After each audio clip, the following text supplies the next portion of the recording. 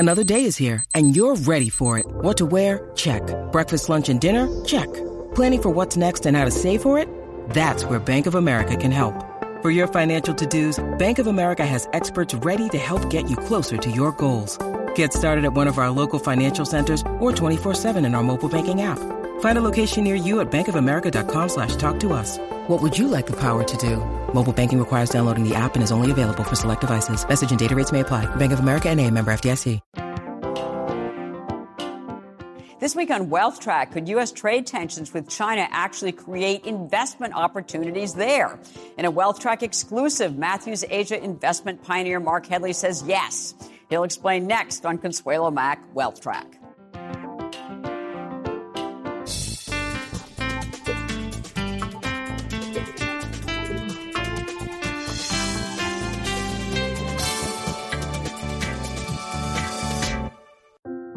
New York Life, along with Mainstay's family of mutual funds, offers investment and retirement solutions so you can help your clients keep good going. Additional funding provided by Clearbridge Investments, a Legg Mason company, Thornburg Investment Management, Active Management, Flexible Perspective, Koo and Patricia Ewan through the Ewan Foundation, committed to bridging cultural differences, and the Fairholme Foundation. Hello and welcome to this edition of Wealth Track. I'm Consuelo Mack. Long before President Trump was even considered for office, a new leader in China announced plans to challenge the Western-led world order and establish China as the competing economic force. In 2013, President Xi Jinping announced that China's historic Silk Road, established more than 2,000 years ago, would be recreated as the Belt and Road Initiative, linking Asia, Africa, the Middle East, and Europe. The project has been described as the most ambitious and expensive foreign policy and infrastructure project the world has ever known. By China's accounting, the trillion-dollar plan will eventually connect 65% of the world's population, accounting for 30% of global GDP. So far, nearly 70 countries have signed on. Then in 2015, China announced its Made in China 2025 plan, a list of 10 priority industries it intends to finance and develop to control 70% or more of domestic consumption by 2025 and become the world's leader in their research and development. The sectors include telecommunications, aerospace, semiconductors, autos, and robotics. In 2017, President Trump came into office with his America First campaign with an objective to push back and reassert America's dominance in many of those same industries. Fast forward to today with a couple of $100 billion worth of tariffs being implemented or threatened, and we have a trade war. How has the market reacted? Well, long before the recent market correction, the U.S. stock market was going up and the Chinese market was falling. This week's guest believes the trade conflicts are creating opportunities for investing in China. He is a pioneering investor in Asian markets, including China. He is Mark Headley, chairman of the board of Matthews Asia. Prior to retiring from the firm in 2016, he had been CEO and chief investment officer and a portfolio manager since 1996, joining 6 months after the firm's launch. Among his many duties was 17 years as lead portfolio manager of the firm's flagship Pacific Tiger Fund and portfolio management roles with Matthews Korea, Japan, India, and China funds. The oldest and largest China fund is Matthews China, which has delivered average annualized returns of nearly 10% since its inception 20-plus years ago, handily beating its benchmark. I asked Headley to address the trade war first, why he thinks it's nuts. I just think trade, it's a complex, difficult issue. It's become a big political confrontation. Right. And, I understand that there's frustration with China, that, some of the backdoor talks and let's use quiet influence, haven't gotten a lot of things that we've wanted. But on the other hand, calling them cheaters, saying that it's their fault that U.S. companies moved U.S. operations into China, largely with Taiwanese, Korean, Japanese partners, to build the stuff that we all use and love every day. To call that China's fault is to me, misallocating blame. There are plenty of things to blame China about. But the fact that things in Walmart cost X instead of Y, and let's just say they're 20 or 30% cheaper than they would have been without the global supply system that has been evolving for 30 or 40 years. And let's face it, when I was a kid, there was a Rust Belt in the Midwest. I remember going to Cleveland, as a young man and seeing these miles of factories. Somehow that's all being pinned on China, even though China was in Mao suits starving to death when much of that economic transformation happened. American workers have suffered from technological change and global integration for the last 100 years. Right. China is a big part of that, but it's only a part of that. It's not the cause. My favorite analogy that I picked up recently was describing China as being like Amazon. That, yes, Amazon is sort of rearranging our entire retail experience. Do I walk down to my neighborhood bookstore when I think of this wonderful book I want to buy? Or do I click, click, click, and it'll be at my door the next day?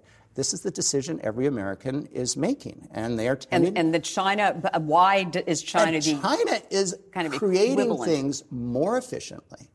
The manufacturing base that when I started in '89, there was no manufacturing in China. But when I started working in Hong Kong in '91, the very first Hong Kong manufacturers were moving across the border. And they were making the little plastic toys by the millions that would go with a McDonald's Big Mac. And they would tell me how much cheaper it was and how great, because we're going to beat out the Taiwanese and the Koreans, and we're going to keep control of cheap toys for longer.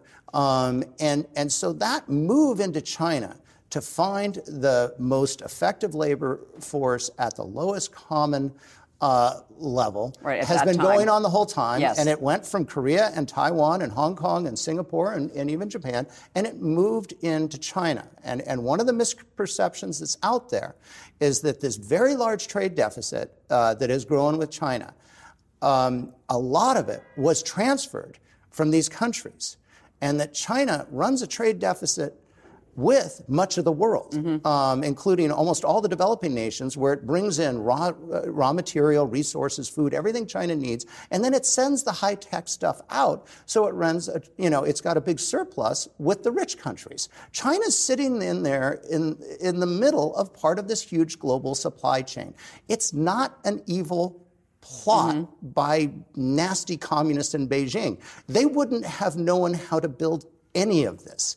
This was put together by American corporations working with brilliant, and Japanese, brilliant engineers in Taiwan, who were sitting there with missiles flying over their heads 20 years ago from China. But they moved all their factories over to China because it was the most efficient place to do it.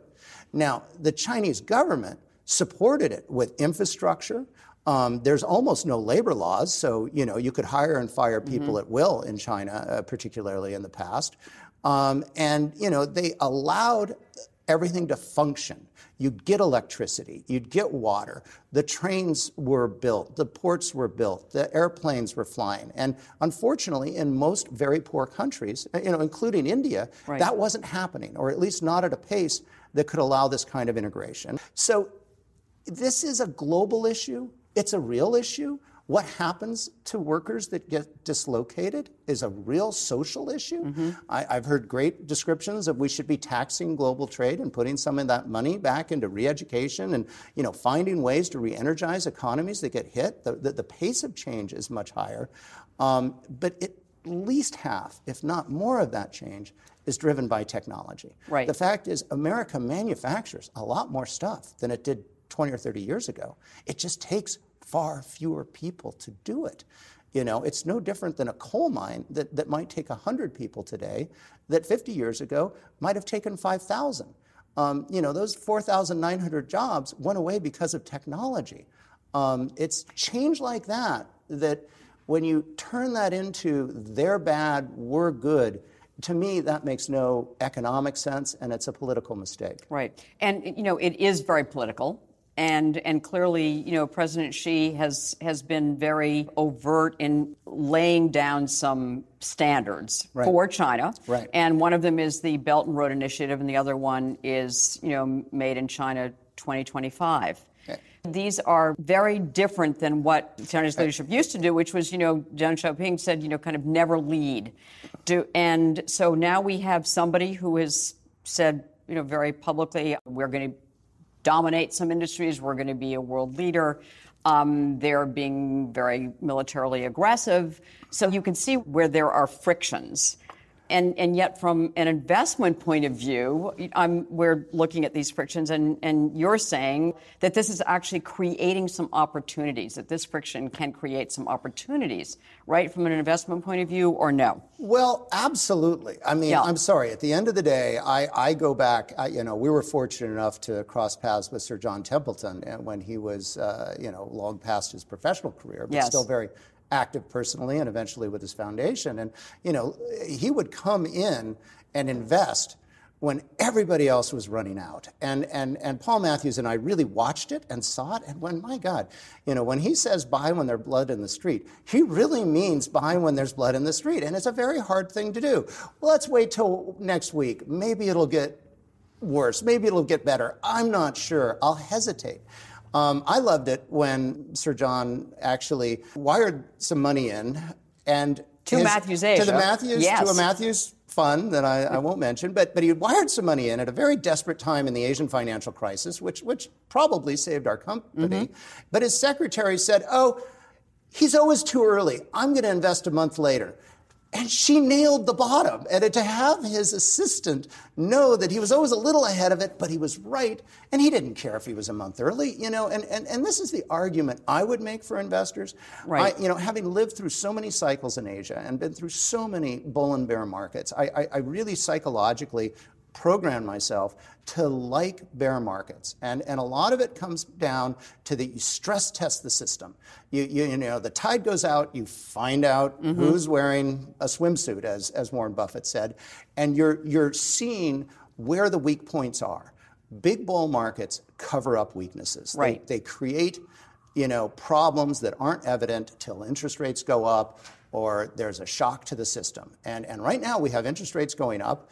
And we have a trade war, the likes of which I don't think's occurred in my lifetime. And so that combination is going to be really interesting. And I think, recent market volatility would indicate people are starting to take it seriously.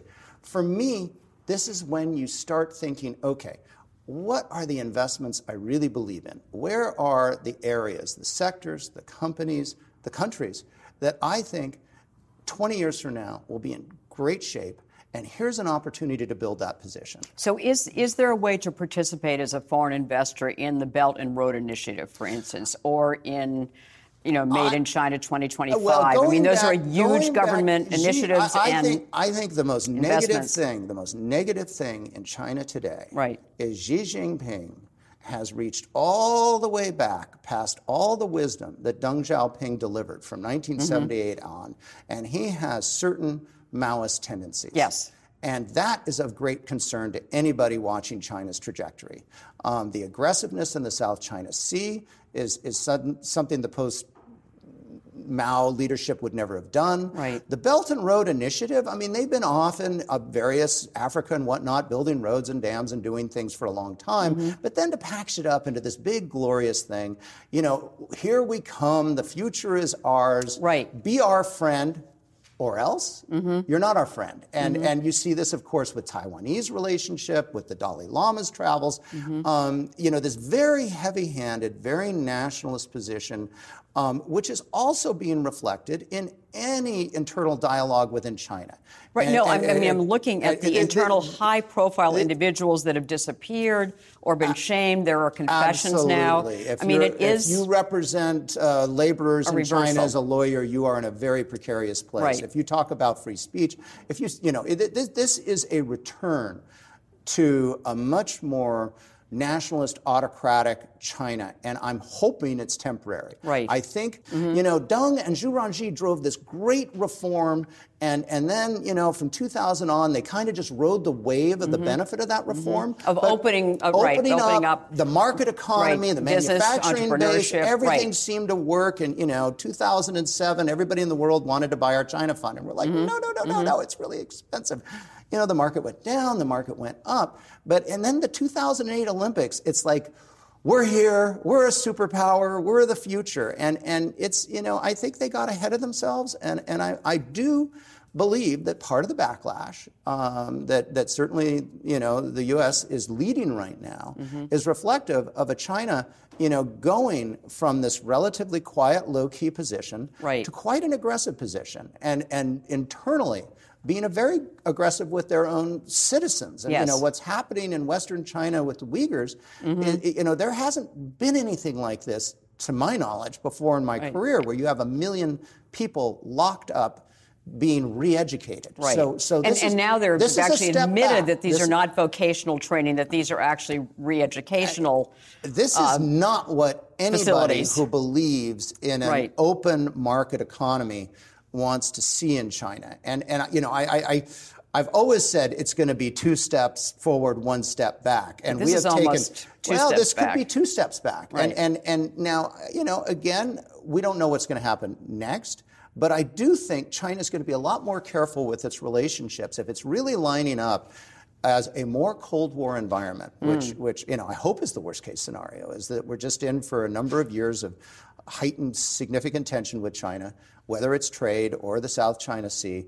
They're going to be a lot more careful to make friends around the world and around the region. I think they are going to learn that when people really see the Belt and Road Initiative as a way to lend a ton of money, and there's this classic case with the Sri Lankan port where they couldn't afford it, so we'll just hand the lease over to the Chinese. And so now and you have Mahathir in Malaysia saying, hey, we like you, China, but we don't need your infrastructure projects. So I think there is pushback. There is the card table that had been sort of assumed has been tossed over. And every time this happens, there's benefits that come. So hopefully China will reassess some of its aggressiveness and realize that it's losing friends around the world. People don't trust it like they might have, or just assumed that it was relatively neutral. This whole sense that I had typically had, China's not out to dominate the world. The whole history of China is they just want respect. Well, this is looking a little bit more like we want to rule the world. Yes. We want to replace the U.S. When does this kind of, again, consolidation of power and control from the top impact, the outlook for the China that we thought was evolving? Right. Well, and the China that we predicted has been evolving. Right. Real incomes have been going up at a tremendous pace. Consumption has been rising. The diversification of the economy has occurring. Been happening. Private companies are driving the growth in China today, and the state sector is smaller every day of the week. So from a purely economic point of view, and as an investor, Xi hasn't done any real damage yet. But there's a little sense of fear when you see Hong Kong booksellers being abducted when, can I have an interview like this and be comfortable flying to Beijing the next week? You start wondering. And this is increasing around the world, that there's a sense of autocratic governments will do whatever they want. They'll pluck you from your embassy or whatever. Things are more dangerous than they were a little while ago. And there is also a cyclical element to this, where China's economy is definitely slowing down. And we are definitely seeing an environment where smaller and medium-sized companies are tightening their belt, and they're concerned about the future. And some of that was happening before the trade war started going. And this is cyclical because there's some liquidity being withdrawn. They're trying to make sure that it doesn't get overheated. They're worried about the property market. And one of the challenges in China is that the big companies have access to capital, which is true in most places. The small companies, as soon as you tighten liquidity, the small companies get hurt. The medium-sized companies get hurt. They don't have the connections. They don't have the power. They don't have the big balance sheet. But I will say, I think, personally, I think most of that is in the valuations right now. We had a tremendous bull market in China last year. I've been waiting a long time for it. And Matthew's China Fund was up, better than 50% in 2017. Chinese markets had a wonderful year last year. I think they'd earned it. They'd had a hard time for a few years. And now we've given up a great deal of that. And I think that the valuations are very attractive. I think the economic environment is a little difficult. And what I had been building a position over a number of years in dedicated China funds, and now I'm out there looking at individual Chinese stock as an independent investor. So you're a private investor now, Mark. So for the first time in your career, because you weren't allowed to buy individual stocks, you are now buying individual or looking at individual Chinese stocks. It's really fun. This is new. It's totally new. Right. Matthews runs one of the best compliance regimes in the asset management industry. I am sure of that. And one of the rules we put in a long time ago is if you're going to invest in China, you're going to invest in our funds. Invest in Asia, you're going to invest in our funds. Right. And some people wouldn't join our company because of that.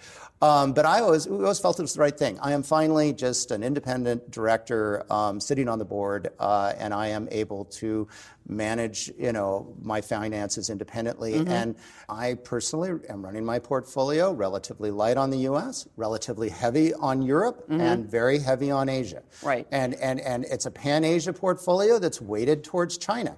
That was very good last year. It's quite painful this year, and I wouldn't recommend, I can take a 10, 15-year view on it and ride out the volatility. I mean, and for the next 10 to 15 years, then, I mean, should we be increasing our exposure, or again, tiny exposure to China that most Americans have? I really significantly. I really hearken back to that period from the peak of the tech boom in '99, 2000.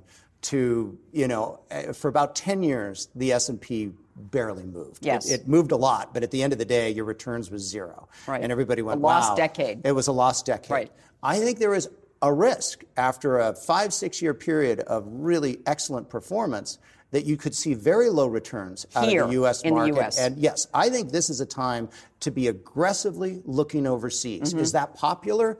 No. Be a contrarian. I mean, this is contrarian instinct of believing that China would actually, the people that tell you that China is going to fail are the same people that told you that China would never be economically viable. China is incredibly economically viable. It is becoming more and more important every day. I don't think there's any stopping it, and I don't think we should be viewed as trying to stop it. We should be having much better, more in-depth, long-term dialogues with it about what's acceptable, what's reasonable. Politics and economics always go hand in hand. Right. You can't divorce them. So I believe having some direct exposure in China is a learning experience, and I think this is a great time to do it. One investment for a long-term diversified portfolio, then what would you have us all own some of? Well, your previous guest already grabbed Alibaba, and I will say that is the one stock I own in China today, and that's out of a great respect for. That's the one stock you own in China today. That is the one stock I own in China. This is as a private investor. I'm eyeing as a private. That is the one stock, and I've been dollar cost averaging as it's been falling by like a rock. But I believe that Jack Ma really had the vision, and of course he retires the week. He retires the week after I start my position. So there's life with. And with what leadership. is life I believe his at Alibaba without Jack Ma? I think it'll be okay. I have enough respect for Jack Ma, and I've watched him long enough. He would not step down unless he felt his team was ready for it. But I will say, for most U.S. investors, I would recommend starting a position in a dedicated China vehicle. I love small caps. There are A-share ETF vehicles out there to people if you're really risk-oriented, or just a good, solid China ETF or active fund. Start with a 1% position. If it goes down, buy more and spend the next 2 or 3 years building a 3 to 5% position in China. To me, it's just a core part of any long-term growth portfolio. I really believe Chinese equities, which have had a really bumpy last 10 years or so, are due for a significant bull market. They were starting it to happen when the presidential election went down in the United States, and that stopped it. Then there was having it again last year, and the trade war has interrupted it. Yeah. But the underlying fundamentals of a really earnings-driven bull market in China, I believe, is intact, and it just keeps getting delayed. And serious trade tensions, some real economic pain, is when you want to be building your position. It's when you want to be buying. So that's my recommendation. Mark Headley, such a treat to have you as both a private investor and chairman of the board of Matthews Asia. Thank you so much for joining us on Wealth Track. Thank you for having me. It's always a pleasure.